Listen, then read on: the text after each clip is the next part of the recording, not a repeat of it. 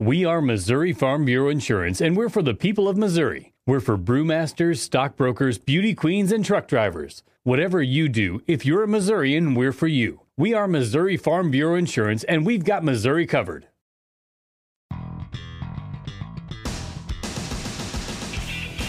The show that takes you home. The Homestretch with Sterling Holmes on ESPN Kansas City, 1510 AM, 94.5 FM, and the ESPN Kansas City Facebook page. Welcome to the Homestretch here, ESPN Kansas City, 1510 AM, 94.5 FM, 1510.com, and Facebook Live. Live in studio on a beautiful Wednesday afternoon. You've heard of Briscoe Fridays. You may have heard of Briscoe Thursdays. We got a Briscoe Wednesday going on. Not only that, we'll be joined in just a moment, probably in the second segment, potentially by a special guest. How special, Briscoe? Pretty special. Scale of 1 to 10. 8. Nice. Got Dylan Michaels behind the glass. Briscoe going in and out of rooms. Off to a good start today. Now we have Dylan going in and out of rooms. Am I the only one here who's not going in and out of rooms? Yes. This is incredible. What a start. Unlike Sky Moore and the Chiefs. I'd like to change my rating to a 9.5. Pretty special. I just don't want to make everybody afraid if it doesn't land, you know? The key is to under-promise and over-deliver. Is this mic on? Sounds on.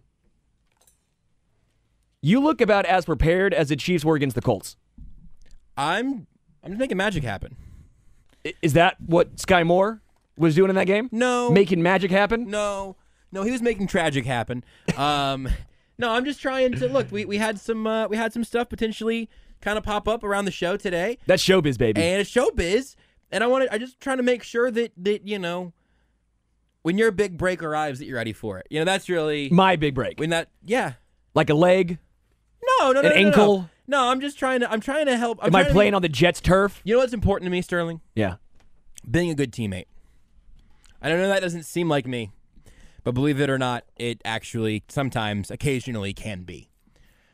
So I'm just trying to be a good teammate, and yeah, that made me be a bad teammate in terms of, like, I saw you with pre-show face.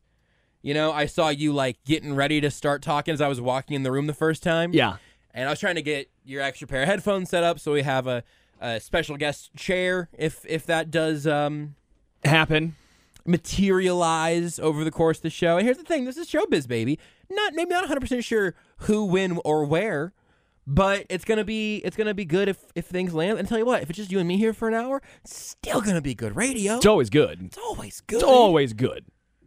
So I think it's gonna be a nice show, even though you are making Briscoe Friday, Thursday, Monday, Tuesday, on Wednesday. The key is to keep people on their toes. Sure. That's what we're trying to do here. So this you want to make it impossible to plan around positively or negatively. You cannot avoid me. I am inevitable. Well, not just that. The point is now people have to listen for you on this show, and if they're like, oh, it's Tuesday, no chance Briscoe's going to be on. Now you're in the back of your head going, well, now I must listen to the home stretch just in case. Today is Wednesday. I just double checked. Yeah, today is Wednesday. Okay, I'm saying on a Tuesday. Second, I thought, is there a chance today's Tuesday? It totally could be. My point is, if I just keep switching you around, people will have to listen to me to try and hear you because they won't know what day it is. Or alternatively, if they tune in for you and they're just skipping Fridays or now Thursdays because they're not a huge Josh Briscoe fan, I can just spring on you and you never even know it. I'm just all of a sudden, boom, Briscoe in your headphones. You know what was great?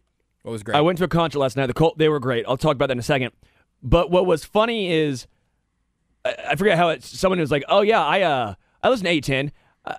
Josh Briscoe's voice. And when you hear that, I was just waiting for it. Like, first off, he didn't know I'm like friends with you. Syrupy. I'm sure he was going to say it was syrupy. He goes, it just draws you in. Really? Yeah, and that's what he said. Really? He goes, Josh Briscoe's voice, it just has, and I was fully expecting him to be like grating, loud. Yes. All truer than draw. Look, if I can be a little mysterious, then I love that. I'll take that 100%. So this guy goes, yeah, Briscoe's voice just, it draws you in. It draws you in. And I was like, yeah, I'm good friends with him. I'll make sure to not tell him that because I don't want him to get a bigger ego. But I thought it was funny enough. I had to at least I appreciate pump that. you up a little bit. I appreciate that from you, from this person that you met. Yeah. I will keep that in mind and just try to really, really lean into it. Maybe from here on out, it's just sort of, hey, you're in the home stretch. I'm not Sterling Holmes, but I'm happy to be here anyway. Am I mysterious? What is my name? I'll never tell. That is not my voice. My speaking voice is not one of the things that I am prepared to receive a compliment on. I have had people tell me before, like, "Oh, you got a nice radio." Well, it's really what happens. It's in real life when someone will just meetings like, "Oh, so what do you do?" Whatever. So I sometimes I'll say I work in radio or work at 810. I do the radio. Like yeah. But they're like, "Oh, what do you do?" Are you on air? I was like, "Oh, yeah." So I, co-host the Zone and do our Chiefs post game show. It's a pretty cool job. And I was like, "Oh, wow, you got a good voice for radio." And every time I'm like, "Are you sure?" Every time. Have you heard me, ma'am? I don't know if that's right or not. Every time they say that, and I think it's because what else are they going to say? Yeah, great point. They're not going to say, dude, yeah, you got a face for radio. It's not, oh, wow, yeah, your voice is ass. Like, no, they're not going to say that. No, that's a really excellent point, actually. For other people's jobs, like, you're an accountant. Oh, you must be good at math. You must have good. What else are they going to say? You've got great takes. You seem like you'd have great takes. They don't know. But you don't know that. They don't know that. So all they can say is, oh, yeah, I can see. You got the voice. Yeah. I got that one time. I was hungover in an Uber. That's a different story right there. The Uber driver, because when you're talking, you're kind of, you're tired, kind of hungover. You're kind of like the low, kind of rasp. Yeah, that right there's a different story. I was like, that guy might be good at radio. I was out last night until midnight, just 2 a.m., just getting after it. And they're like, you should do radio. And I was. Did they say that? Yeah, and I was like, wow, well. Bad news. Little do you know, this is not what I sound like on air. No. I never want to sound like this again. So here's another funny thing. Do you think hungover talk radio is just smooth jazz radio? Like everyone who's like this smooth jazz radio host are just really hungover, and that's where they all sound just like this. And next up we got some Coltrane. I think it's got to be smoking. I don't think being hungover is good energy. I think you got to have better energy. Yeah, but you're mellow. That. You're mellow. I don't know, man. I really have never had a lot of hangovers, and I've had maybe less than 5 serious hangovers in my life, but those less than 5 I remember pretty vividly. Yeah. I got like 3 of them that I remember well. Dylan, you got a few back there? But Dylan's got some. Dude, a guy stories. with that goatee and hair is hungover every single day that ends in day. Am I wrong, I'm trying Dylan? to hold this all together with Scotch tape back here, so I appreciate you calling to me right now. Scotch tape because he just drank scotch last night. Hang on. Under duress. I can't even hear because I don't have my headphones, but I will say that yes, I've been hungover once or twice. That makes and as your lawyer, I will say, good statement. Sterling, let the man work. This has to be the least prepared. He came as shot a whole out of this a team. catapult, and it might result in the best show. This could on be how things go. Frankly, I always say that the more you prepare for a show, The worse it is. The worse it is. Absolutely. Unless you're doing a show by yourself on 810, then you have to have like 17 hours worth of preparation because you could burn through it in, an hour and a half. The home stretch has a cruise control button. I think sometimes je ne sais quoi. And that right there, that's when it gets good because you can start focusing on, the steering, right? Because you're going 70 miles an hour even the whole time. You really can focus on the road. I think that's good. I don't think a hangover would be good for radio, but here's the thing about like radio voices. So I got COVID like 2 months ago, right? Had it for a while, was not a fun time, whatever.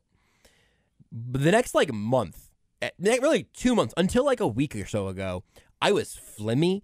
I had a persistent cough that wouldn't fully go away. Yeah. Today, now this is partially because sometimes on the Zone, I will go 30 minutes without saying anything, and then my first words back on the show are like, "Good play, Jason," and then I cough out like a loogie. The worst is when you do that and you're really ready for something, but your voice gets high because you haven't talked, so it cracks. It cracks. You sound cough like out some Skip Bayless. You're on there. Yeah. Yeah. It's rough. But I think that the raspier voice that comes with some of that can be good aesthetically for radio. But right now in my pocket, I have 2 throat coat cough drops. Do you even know that was the thing that existed? I've had the tea. I have some of that tea in my bag in the office. Are you sick? Now. No. This is the best I have felt in 3 months. And I still am carrying these cough drops. I'm trying to keep this instrument of mine in tip-top shape. Sure. But the problem is, I feel like if instead of cough drops, if I had a heater in my pocket, I could come back with a better radio voice. Just smoking darts in here. That's the thing. I can get some Marlboro Reds Dylan definitely smokes Marlboro Reds. He smokes the Cowboy Killers. Look, come on. That hair and goatee screams, I rip Cowboy Killers. I think with that, I think that goatee would smell like cigarette smoke if he was a smoker. My hair and goatee can't represent every human being on the planet. See? It can't be. It's very Kenny Powers. Come on. Insert thing here. Check out that hair and goatee. Yeah, that's Sterling's play. Because I don't think like Marlboro Briscoe wearing Reds- jorts, also being a Florida man, also definitely screams parliaments. Maybe American Spirits. American Spirits. That's more. It seems more up my alley. I'm not. It's not really for me, but There's nothing wrong with a heater every once in a while. See there we go, and now it comes out. And then I just. I tell on myself. Your point about not fully being boiled down to your hair and goatee is a fair one, Dylan. I hope Sterling takes that to heart because you're more than a great mane and a great goatee. Okay, I appreciate that. I hope Sterling sees that in you. He does. I definitely see it. However, you did overshare there because your point really could have stuck with Sterling because you could have been like a straight edge and never had a drop of nicotine in your bloodstream in your life. And then you tell the truth, which is true. That's the thing is, I am an honest man. Dude's bad. Well, of course, because the mustache and hair scream honest man. That dude could be back there with a thick old pouch of Grizzly, just Grizzly wintergreen. Just throw that bad boy in there. Oh, yeah. That's the only kind that, no, you want to go Longhorn because they sell it in the tub. See, again, he's more than just a mustache and But gray I don't hair. dip. Honest to God, I do not dip. I'm just telling you, if you are a dipper, you know that the best value, maybe not the best product, is Longhorn because they give you a full, almost like you're buying worms. A can of for worms, bait. yeah. Wow, really? Yep. Can't fit that in the back of your baseball pants, huh? No. Don't need to, brother. Don't want to sit on it. So I always wanted that when you slide and that back there, I couldn't dip playing baseball for that one reason. Well, for multiple reasons. Because I want to talk about this. Okay, so are you not a dip guy? Because you seem like you might. I could absolutely. Hold on. I don't want to get any more information from you until I get to levy a very specific guess, okay? Okay. Sterling Holmes at like a PBR bar situation. Sterling Holmes at a country bar on a Friday or Saturday night has definitely been handed a little tin of Skull, crack it on his hand, crack that bad boy open, shoot some there in that bottom lip. I have before. It was a while ago. Let me just go ahead and Travis Kelce touchdown celebration, Zeus sort of fire the arrow, bang. I've occasionally had some Zin. This isn't. Hold on, I want you to know this isn't me being judgy. One of my best friends in college was a dip guy for a long time. Hope he's not anymore, just for his own sake. It's not good for you. Oh no, maybe once a month tops. But Once every 4 months. Maybe once a day max. Once every 4 hours. I don't brush my teeth, but I just put a little wintergreen dip in there. Oh yeah, it freshens good your breath flavor. right That's up. all you need. And that with the Rumplements, a shot of Yeah, Rumplements. I mean, that's your good. breath is fresh. I just will say, if I'm being honest, at risk of offending people who are into it, seems really gross to me. On a level that other little vices like that don't seem gross. Like, I know that, like, smoking is not good for you, but, like, that picture of Lynn Dawson is cool. And you just can't pretend that it's not cool. I mean, it's cool. It's cool. If Dare put that on a shirt, they're doing a bad job. I would start doing more drugs. I would start doing more drugs, yeah. I dare to do drugs. Like, you're like daring. Like, you dare me to? Double dog dare me to do drugs. Yeah. That's the dare, where you get double dog dared to do drugs. There's some of that where it's like, oh, Mad Men, you see where, all right, it was kind of cool to look like you're smoking. Now, is that a good idea? No, of course not. But you get it. Back then, also, doctors were like telling you to smoke. They're like, this one's better for you. It'll clear out your lungs. I mean, I'll talk like old-timey radio hosts. The idea of just like carrying around like a water bottle full of brown liquid like makes me want to yards. Gross. Yeah, I've never. I don't think I've Imagine ever, rooming with that said human. Oh yeah, you play baseball. Oh yeah, we got. Oh yeah. Yeah. Dylan knows all about this. Now listen, Dylan. This is because you play baseball, not because of your current hairstyle and facial hair. Okay. In fact, I believe you did not have this look when you were playing baseball, correct? No, the full beard, but he had not the long hair. hair. He No, definitely no, Not the hair. No, you didn't have the hair. Yeah, No, the I kept hair's it a long. recent addition. That's the surprising part because the hair would look great in a baseball hat, like an actual. Yeah, let it flow out the back there. That's Little- what I wasn't a thing. For some reason, I would always get to the awkward stages of the hair growing Sure. out and quit it. Your boy's home there right now. Yeah. That's Oh, why, me that's too. why it's a big, But big I'm hat better day for me. get a haircut. pretty soon. Hey, better to get a haircut. I just swung like Javier Baez right there and got all air. Better is gonna get a haircut. The best thing you can buy for people like that, though, I didn't buy it for them, but they bought it. They ended up getting it because they hate it too. They don't like. I mean, there are just water bottles, yay full of just brown liquid laying around your dorm room. Did you ever accidentally? Splatoon is what it's called, and then oh god no, when you basically, you'd have to be. I don't know how moronic you'd have to be to actually grab one on accident because it's just so obviously dipspit. You can't use a Coke bottle for it, Right, though, they right? don't- I mean, they- that- But it's what if you're basically unwritten rule that you're they use sleeping? water And bottles. what if you're in the middle of the night? You're tired.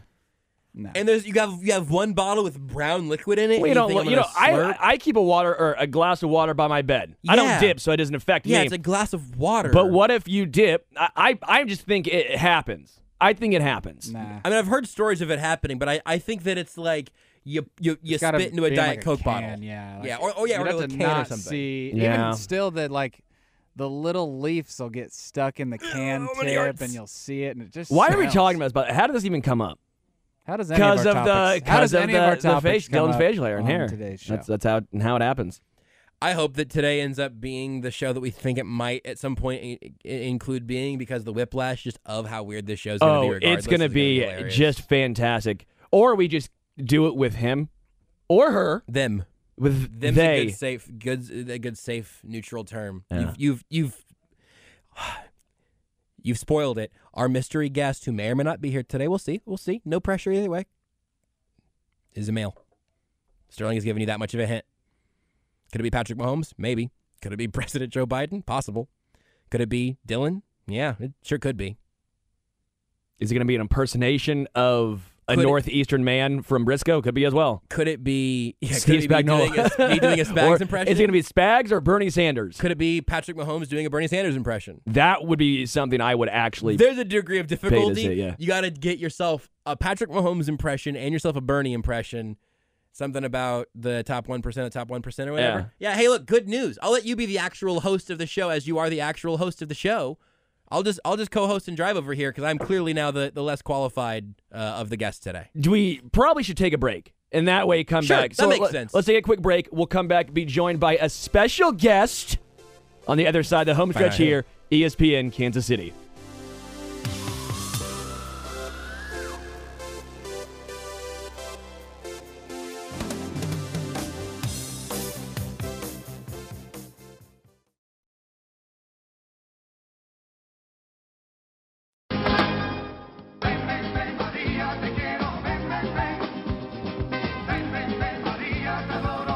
Welcome back to the home stretch here, ESPN Kansas City, 1510 AM, 94.5 FM, 1510.com, and Facebook Live. Still joined on a Briscoe Wednesday, but now special guest Bob Kendrick, president of the Negro Leagues Baseball Museum. Bob, how are you? Guys, I am good, man. It's great to be in studio with you all, and thank you for the opportunity. Of course. Well, first off, I'm glad that you came prepared, bringing a fifth of whiskey in here. Well, He goes, got to hang with Briscoe and Sterling, got to That's bring a right. fifth. Yeah, no, I was glad to see Chad, and he gave me one hell of a gift, this straight bourbon whiskey. And, I'm not much of a drinker, but I'm sure I got some friends who will indulge. Chad goes, hey, okay, if Bob's going in there to talk with him, he's going to need a little help. Yeah. He's going to need a little something. Give you a bottle and a straw, which I thought was weird, but he knew you were getting thrown to a Shark Tank. First off, what do you have going on? I know you have the Thanks a Million Buck. Tell us a little bit about that. Yeah, no, the Thanks a Million Buck campaign is something that we launched right after we got back from Buck O'Neill's induction into the National Baseball Hall of Fame, his long overdue induction into the National Baseball Hall of Fame. And so the genesis of the Thanks a Million Buck campaign is to see if we can get 1 million people to donate at least $1 or more in support of the Negro Leagues Baseball Museum and our efforts to complete the Buck O'Neill Education and Research Center, which is going to be housed in the old Paseo YMCA. That is the birthplace of the Negro Leagues. That's where the Negro Leagues were formed on February 13, 1920, in that very historic landmark. And we're saving that building. We'll expand our operations to create the Buck O'Neill Education and Research Center. And so I don't know if we can get 1 million people, but we certainly appreciate the support of 810 in helping us spread the word.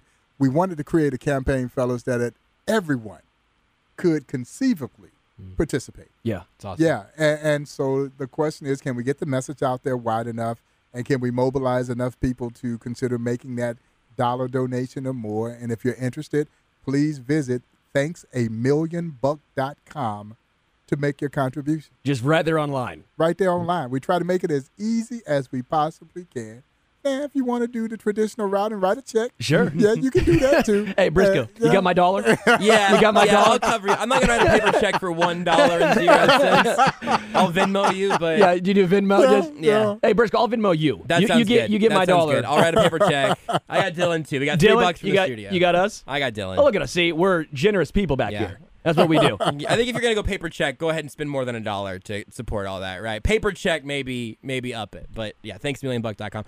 So cool that that's what you're doing, with the campaign to continue to educate, to continue to preserve not just Buck O'Neill's legacy, which is obviously something we've talked about so much over the last couple of months, really, but for the Negro Leagues altogether. Like, what does it mean to you to be able to take that historic building, that space, and try to turn it into something special? It gives you chills. Yeah. It really does, guys. As a steward of the story, obviously it resonates with me how important that landmark is. I make the case that the Purcell YMCA is the most significant Negro Leagues artifact in existence. Now, a lot of times people don't look at those old buildings as being artifacts, but that is exactly what it is. That is the place in which they met to sign the documents that started this league that we're now preserving the history of some 102 years later. And so to be able to save that landmark, go right back full circle into the very building that gave birth to the story that we're now charged with preserving, that is a tremendous undertaking. And we're very fortunate that this building had not been destroyed, because a lot of times the old buildings get torn down. And to be honest, it would have been cheaper for us to tear this one down than it would be to try and save it, but we needed to save this building.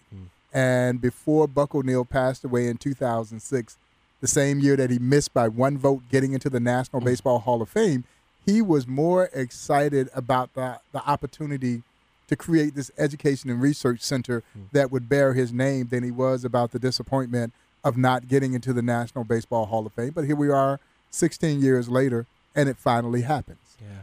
When it comes to the National Baseball Hall of Fame, I have a lot of issues with it. There's so many reasons. I'm a massive baseball fan. I love the history of baseball. I understand the fact, and I'm even on. I'm fair saying if you never want to have a 100% voter or player get in, I was okay with that. Having a reliever be the first one I thought was a little interesting in Rivera. But that's neither here nor there. I always get irritated when guys who are going to eventually make it to the Hall of Fame, and then they wait until, in the example of Buck O'Neil, who passed away, so he doesn't get to experience that feeling. That just irritates me, because you knew Buck O'Neil was going to be in the Hall of Fame someday. Yeah. We all knew it was going to happen. Do you have a lot of irritation? I don't want to say resentment, but do you have any irritation when it comes to Baseball Hall of Fame waiting until after Buck O'Neil passed to eventually get him in? It's funny that you say that, because I went up to the National Baseball Hall of Fame in June to deliver the keynote address for the Hall of Fame Symposium, Cooperstown Symposium. And I played a round of golf with Josh Rawitch, who is the Hall of Fame president. And he asked me, he said, "Bob, when was the last time you were in Cooperstown?" And I had to think about it. It was 2008 when they erected the statue of Buck and created the Buck O'Neil Lifetime Achievement Award. And he looked at me and he said, "You were never coming back, were you?" And I had to think about it, because I think he was right. I had no intentions on ever going back. And I'll be the first to admit, y'all, that that's not Buck O'Neil-like at all. That is not Buck-like at all. I am a work in progress. I'm trying to be more Buck-like. But I think I had sworn off the Hall of Fame after that debacle took place in 2006 and Buck O'Neil passed away. And if we're being perfectly honest, even on my journey out to Cooperstown this year, I was still feeling a little salty because of what you mentioned. We missed that opportunity for him to be there. And really, I liken it to mourning a loved one who has passed away. We're not really mourning for that person. We're mourning for ourselves, because Now I don't get the chance to celebrate with my friend. Yeah. I don't get to hug and high five. Those are the things that we wanted to do, and we didn't get that opportunity because it's 16 years later, and Buck O'Neil, as you both know, passed away in October of 2006. And so once I got to Cooperstown and I met my good friend Joe Posnanski, we met in Albany, New York, and we drove over together. And the two of us, I think, were still feeling the same way. Mm-hmm. And the closer we got to Cooperstown, the longer we got to talk on that ride over, the more we realized that we were not embodying the spirit of Buck O'Neil. And once we got to town and we started to walk the streets there in Cooperstown, my entire disposition changed. I think the spirit of Buck was resonating there everywhere we turned, man. There were people just wanting to come up. They wanted to hug, and they wanted to tell Buck O'Neil stories. They wanted me to tell Buck O'Neil stories, and everything started to change. And I realized that this was a once-in-a-lifetime moment, and I needed to fully embrace it. And that's what I tried to do. And I look at this now, 16 years later, and it's the perfect time for Buck to go into the Hall of Fame, because Buck O'Neil is as relevant today as he was 16 years ago when he passed away. And this Hall of Fame induction comes at the time when the museum is on the verge of expansion. Mm-hmm. And here he is, front and center, behind this effort to grow what I call the house that Buck built. And so maybe that speech in 2006 was indeed his Hall of Fame speech, even though he was speaking on behalf of 17 others, all of them dead. They didn't have a voice in one of the most selfless acts in American sports history, but just perhaps it was indeed his Hall of Fame speech. He was foreshadowing for what was still to come. That is incredible. When Chad walked around earlier, he was like, "Hey, Bob Kendrick's going to be here. Do you guys want him?" I was like, "I'm not hosting the show down here. This is Sterling's show, but yeah, I do." And then he asked me, and I went yes as quick as possible. It was the quickest yes. Like I don't know, Bob. Like, why are you asking, Chad? Like, of course.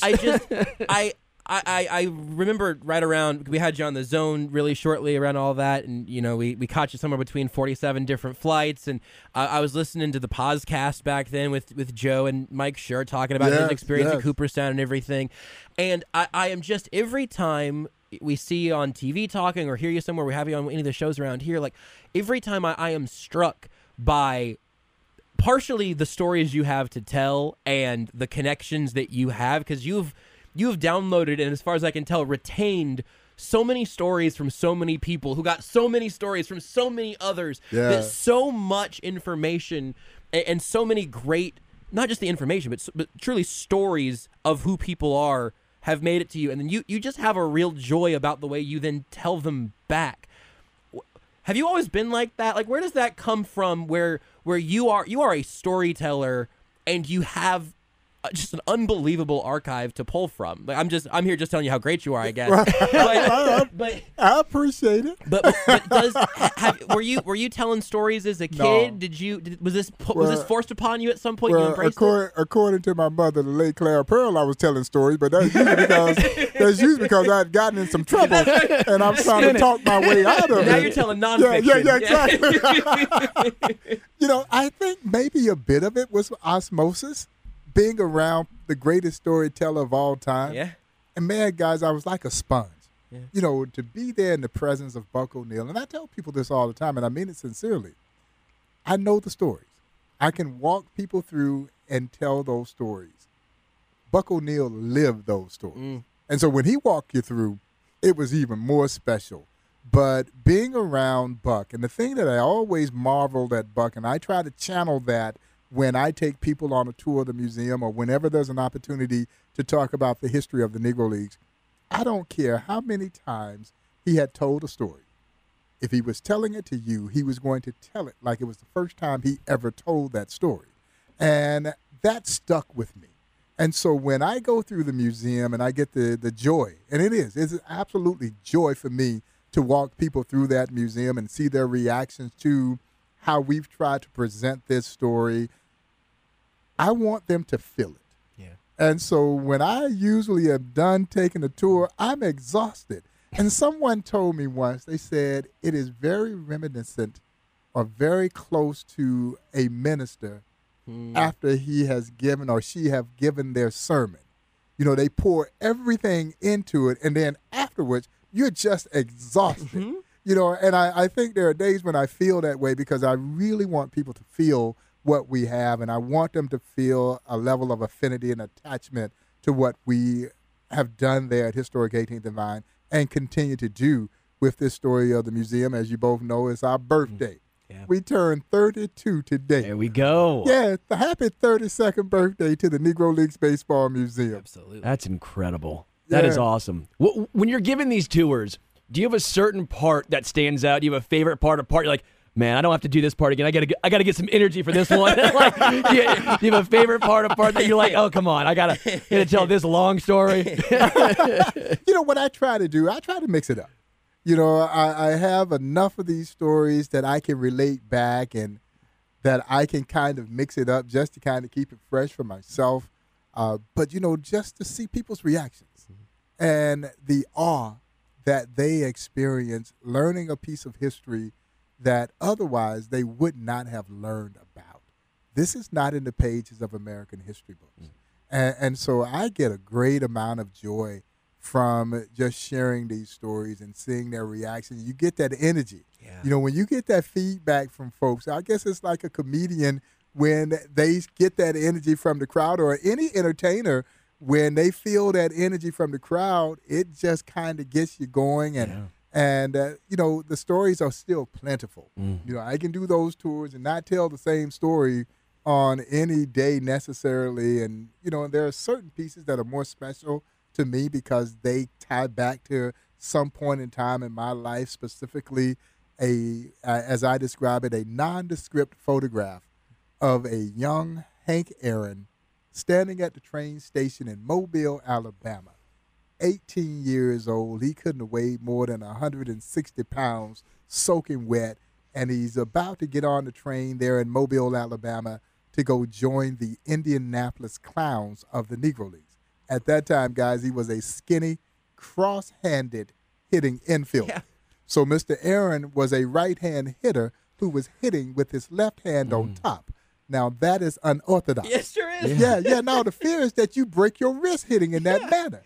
Henry Aaron is knocking the cover off the baseball in a highly unorthodox fashion. But when he gets to the Clowns, they put the right hand on top reluctantly because they didn't want to tinker with this kid's swing. They put the right hand on top, and the rest, as we say, is history.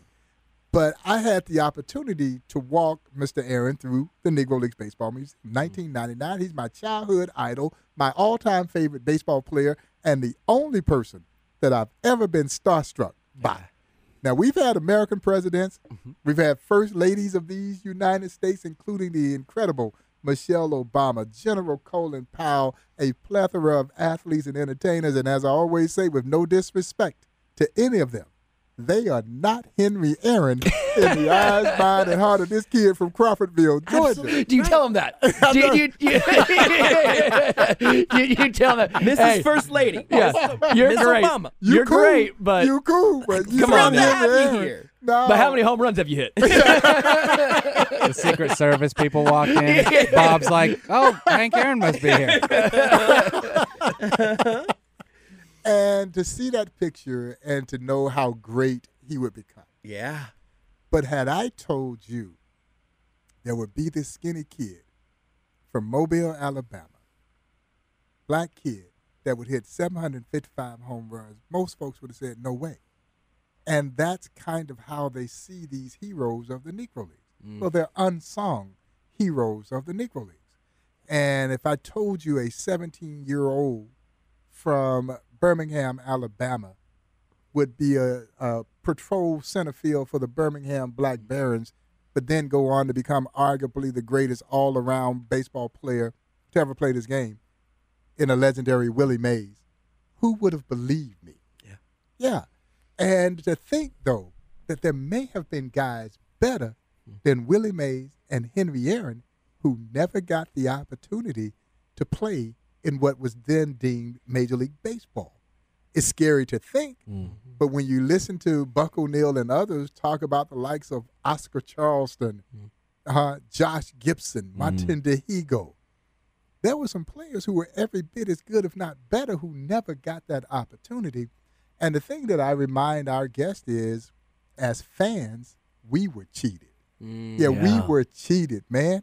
We should have seen all the best players take the field competing with and against each other, and we were denied that opportunity because of Jim Crow, because of segregation, because of how backwards our country was at that time. But what you have to love about our story, and I think this is something that resonates with every person, man, I don't care what color your skin might be, you come out of there cheering the power of the human spirit because they refuse to accept the notion that they were unfit to play our national pastime. So I'll show you. You won't let me play with you? I'll create a league of my own. And what an incredible league it was. That is just outstanding. Bob Kendrick joining us right here on ESPN Kansas City. Of all the people you've had a chance to take through, I believe every single team? By now, all the teams have all been the teams there at some point in time. The majority of the living presidents? All the living presidents? We're real close to it. You know, we were fortunate to have George W. Bush, Bill Clinton, and we still hope to get President Obama there at some point in time, former President Obama. So we've been very First fortunate. Lady came. Michelle The First Lady came. We gave her a jersey, and she said, I am not giving this to Barack. He can come get his own. Yeah, he's going to come get his own. Did you have a favorite person you ever took through? Whether it's a celebrity. Not Henry Aaron. Not Henry Aaron. Henry Aaron. Not Henry But Aaron. was there anyone that you felt like this really resonated with? Well, you know, it resonates with all of them. It really does. I don't care what walk of life they are from. Walking General Colin Powell through, because he was the general. Yeah. And there was this air of regalness about him. And until we get to a photograph that's on display there at the museum, and it's a photograph of Louis Armstrong Satchmo, the great trumpeter, whose first love was baseball. Yeah, he wanted to be a baseball player. He just happened to be a better trumpeter. And so he chose the right pathway. But he had a semi-pro team called the Armstrong Secret Nine. And when General Powell saw that photograph of Louis and his semi-pro team, he was reduced to a kid again. That air of regalness kind of dissipated because his father had played for Louis Armstrong's semi-pro team. Oh, my God. That was one of those special moments, you know, because, again, he's the general. And that you could feel that air of distinction and how distinguished he was. And then he gets to that picture. And now he's reduced to a kid. Yeah. And he just spoke so glowingly about the fact that his father had played for Louis Armstrong's semi-pro team. That's one of those moments that kind of give you chills. You know, being in the presence of someone, the magnitude of the late, great General Colin Powell, walking Rickey Henderson through the museum. Wow. Also ranks up there at the top because Rickey has this reputation, and part of it is he created it, that Rickey's favorite person is Rickey. I just said, did he talk in third person at all? Or first person? and Rickey is arguably the greatest leadoff hitter this sport has ever seen. I can't think. People say, well, who in the Negro Leagues compares to Rickey Henderson? No one. No one. Rickey Henderson is in a class by himself. But when you walk into that museum, it humbles you. Yeah, it humbles you. And this was his first visit to the museum a few years ago when we inducted him into what we call the Hall of Game. And he and his wife were part of the delegation that was walking through the museum with me that Saturday morning. And you could see how emotional an experience it was for him. I saw the same thing walking Barry Bonds through this museum. And for the African-American and Hispanic athlete in particular, if you don't feel that place, then you have very little sense of self. And it was emotional for both of those legendary ball players. And Ricky, he was just absolutely blown away. And then, you're kind of in disbelief that I've not been here up until that point in time. Yeah. Yeah, so those moments were really very special for me. And they're just, they're just several of many special moments. Let's switch to Barry Bonds for a second. I want to hear your thoughts just in general when it comes to the Hall of Fame. We've mentioned Hall of Fame a little earlier in this. Does he deserve to be in? Because I'm very staunch. When I was younger, I said, no, you take steroids, you cheated. The older I've gotten, I think it's a more nuanced equation. Mm-hmm. One, he never got caught, right? And the big thing was, the reason why I never got caught was because they were semi-promoting steroids because no one was complaining when McGwire and Sammy Sosa was hitting all those home runs. They talk about how Ruth saved baseball, after the Black Sox scandal. Yeah. And he did. Yeah. McGwire and Sosa saved baseball as well. Mm-hmm. They saved baseball. Fans had become sullen on our sport right after that strike. And McGwire and Sosa brought him back. And again, whether you love Barry or hate Barry, Barry Bonds is one of the greatest baseball players to ever play this game. Yeah. And I think he is absolutely a Hall of Fame. Buck O'Neil believed Barry Bonds was one of the greatest hitters this sport has ever seen, even before we knew anything about steroids. And I'll never forget, I can't remember where we were, but a reporter who was trying to get Buck to say something disparaging about Barry and Roger. He loved both Barry and Roger. He just loved them. And he was never going to say anything disparaging about anyone. And so the reporter says, Mr. O'Neil, what do you think about steroids? And Buck looks at him. He says, son, the only reason we didn't use steroids, we didn't have steroids. and what he was alluding to is I can't be so high and mighty and tell you what I would or wouldn't do when I'm not in those circumstances, but also the fact that once you do it and you know it's illegal, well, he always talked about how baseball was like life. You got to play by the rules. Yeah, you have to play by the rules. But here's where I have a problem. We don't know who did and we don't know who didn't. We don't. Yeah. I can say with a level of assurity, there are some folks in the Hall of Fame who use steroids. Sure. Yeah. And you can do that with very little margin of error just because it was so rampant at that time. And so you don't know who did and who didn't. So, yeah, do I believe Barry Bonds should be in the National Baseball Hall of Fame? Absolutely. Yeah. I don't know if it's going to happen. It's almost as if he is being punished. Roger's being punished. Sure. As for some reason, those guys have been signaled out as the face of steroids, and that's just wrong to me. It's unfair to both of them. But that's just one man's opinion. Well, Dylan's telling me we got to take a quick break right here. One quick break. He's giving me a little finger sign. It's the last little finger sign. Just so the last segment has some. We got to talk to Bob longer in the last segment. Are you going to stick with us? I'm good. That sounded like signing Bob up for one more segment, which, hey, good for me. Thank you, Dylan, for signing Bob up, so I didn't have to ask the awkward question if he's staying or not. Take a quick break. We'll come right back with Bob Kendrick right here, Homestretch, ESPN, Kansas City. Gonna get my baby back home. Yeah, yeah. I'm going to Kansas City. Gonna get my baby back home. Yeah, yeah.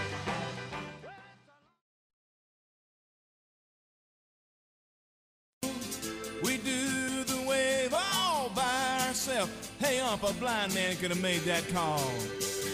We like our Welcome back to the Homestretch, ESPN Kansas City. Briscoe still joining us on a Briscoe Friday on a Wednesday, as well as Bob Kendrick, president of the Negro Leagues Baseball Museum. Again, go to thanksamillionbuck.org. .com. You got a computer, Sterling. I do, Just have but it up. I didn't type in the. I have the thanks a million buck. I didn't type in the dot. Well, you need to tell people the .com The part. .com, or else they're gonna go. Yeah, and we hope by Buck's birthday, which would have been his 111th birthday, November 13th, that we actually could reach that $1 million plateau. Now, I know it's ambitious. Sure. Because we do. That means we've got to galvanize a whole lot of people, that would consider making that dollar donation or more to join us. But we're Kansas City.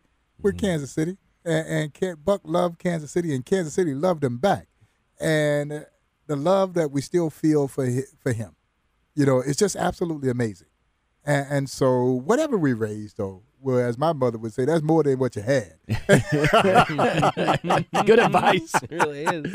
And I do want to point out, too, we saw the mayor of the state of New York yesterday come out and say... Mayor of the city of New York, 'cause the state would have a governor. That's Yeah, the whole reason. whatever it was, come out and say, you know, New York has a brand. brand. Does Kansas, and I'm going to take it a step to say Kansas City. Yeah.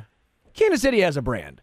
It's backing each other, coming together. Yeah, and also not having the most embarrassing mayor in the country. Yeah.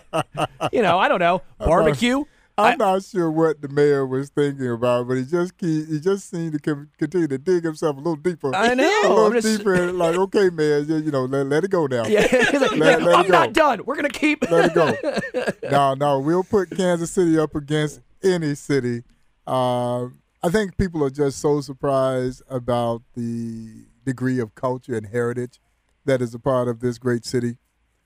It's, as Buck would say, when he came to join the Kansas City Monarchs in 1938, he said, I knew I was coming to the heart of America. Then when he got to historic 18th and Vine, he said, I never knew I was coming to the center of the universe. No, so Kansas City doesn't take a back seat to any city. And, you know, those were fighting words, Mayor. Yeah. Yeah, those were fighting words. We invite you to come on out here to the heartland and experience everything that is so great about our great city. 100%. And by the way, I love the fact that Kansas City has bought in to the KC logo. Yeah. As far as, you know, it's always LA, NYC. But if you walk around other cities wearing a KC hat, they automatically think Kansas City. That was a great job of branding in general. I always go back to that because I lived in Philly for 3 years. So, you know, I from the Midwest, move out, live in a big city for 3 years. Used to go up to New York a lot. But you wear Kansas City stuff, you know, KC stuff. They know exactly what that is. Yeah, and for us, we take great pride because it really resonates and emanates from the spirit of the great Kansas City Monarchs. You know, that insignia and everything about it is all Kansas City Monarchs. And so to see that brand become so centralized and something that people have rallied around that kind of unites us, particularly the Heart KC. Yeah. And it's just a beautiful thing. And so now we've got a brand, we've got an identity, and we will stand up against any city in the country. I'll take our little city, Kansas City, against any of them, including New York. Hey, I'll take Gates over any barbecue out there. I went out there to Philly one time. I go, they're like, no, we do good barbecue here. I go, all right, do you now? I go, kind of get some burnt ends. They go, What? They go, what are burnt ends? I go, I'm in the wrong place. And the thing about it, every place that Buck and I would go in those cities, they always wanted to take us to eat barbecue. And I'm like, why? Yeah, give us Why? something else. Give it. I'm in Seattle. Why would you take me to try to eat barbecue? Take me to eat fish. Yeah. You would not take an Italian to Fazoli's? Don't take me to Olive Garden? What are you doing? That is bold. Unbelievable. By the way, I found out Bob, Kendrick, and my dad actually golfed a decent amount. I hope you guys won. Did you at least win that? We didn't win that last tournament we were in, but I'll blame we were him. very competitive. We played well. The other teams played a little bit better than we did, but we were right there in the hunt. We've won our fair share of tournaments, though. There we Your dad's go. a really good golfer. Yeah, he's I think a it's good probably golfer. you. Yeah, You gotta be carrying him. I chip in a little bit every now and then. Before you came on, we were talking a little bit. I went to a concert last night, saw a fun band, The Cult. Do you have a favorite venue, favorite concert you've ever been to? Great You question. know, we've been very fortunate because we've had some amazing concerts that the Negro Leagues Baseball Museum has put on. You know, we put on each year the Heart of America Hot Dog Festival.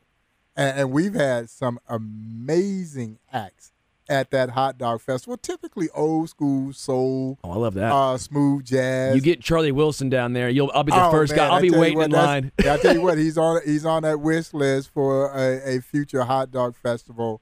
But now we've been very fortunate, you know, ranging from just recently War. We've had Average White Band. Yeah. Yeah, no, and we've had, you know, great artists like Jeffrey Osborne and some others who have performed. And so we've been very fortunate to have some great entertainment associated with our museum, but baseball and entertainment went hand in hand. So it's only natural that we would do these kinds of things. And so, yeah, now a lot of great acts. That's awesome. Did you have a favorite one you've seen? You got to pick one I now. think any Earth, Wind, and Fire concert Ooh. will always be up there at the top for me as my favorite. I grew up a huge Earth, Wind, and Fire fan. I missed their most recent concert at Starlight this year, but I heard it was outstanding. And I'm still partisan to live musicianship. You know, so Same, when you've got a brass section, you know, it doesn't get much better than that. When you got these horns. One day I hope to get to see a Bruno Mars concert because I think that is as close to what I've been accustomed to seeing, you know, in concert. But Earth, Wind, and Fire, I think, would rank right at the top of that list for me. Mr. Bob Kendrick, president of the Negro Leagues Baseball Museum. Thank you so much. It was great. Every time you come on, fantastic. Hey, guys, I appreciate it. Thanks so much for having me. Thanks, y'all, for supporting the Thanks a Million Buck campaign. We really appreciate it. ThanksAMillionBuck.com. Briscoe, thank you for coming on. This is the best show we've ever done together, Oh, Sterling. hands down. And you know why? We talked the least. Yes. That's why it was Direct the best. correlation. We'll be back live in studio tomorrow, 3 to 4 p.m., ESPN Kansas City, right here. We are out.